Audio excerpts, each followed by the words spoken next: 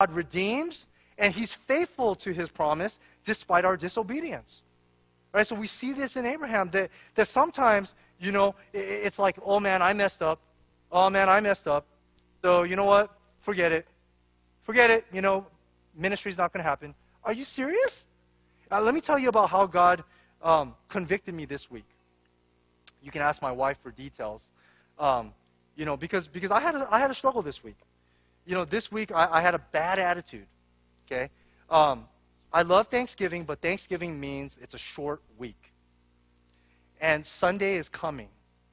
Okay? So I'm cracking this out. So our day off is on Monday, so I'm supposed to be relaxing, and I'm sitting there cracking away at the sermon. I'm like, I better get this done. It's going to be bad. Then Tuesday, I'm cracking away as best as I can. But we have meetings, so by the time I get home, I'm tired. We're doing this. Wednesday, I'm cracking away, and eventually, I have a bad attitude. Because I'm just like, man, I'm never going to get this done. Happy Thanksgiving. Just have this bad attitude.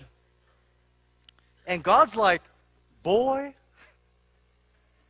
look at the text you're studying and look at your sinful heart.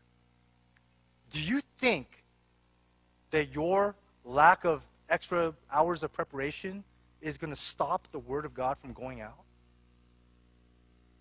Do you think, and I'm like, well, and then I'm all beat up because I'm like, God, look, I had a bad attitude. Now I can't even get up and preach, and Terrence is on vacation, and I'm about to call Sacramento. Hey, John, are you on vacation? You want to come back now and preach?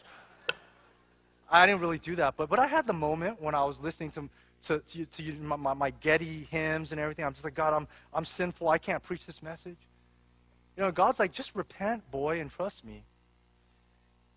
And so at the end of the day, God reminds us that we struggle, we mess up, but just because we can't be perfect, and we'll never be perfect, just because we don't put in as much effort as we can, doesn't mean that God's word is not going to go out and God's ministry is not going to get done, right? So God is faithful to his promise, and his promise is this.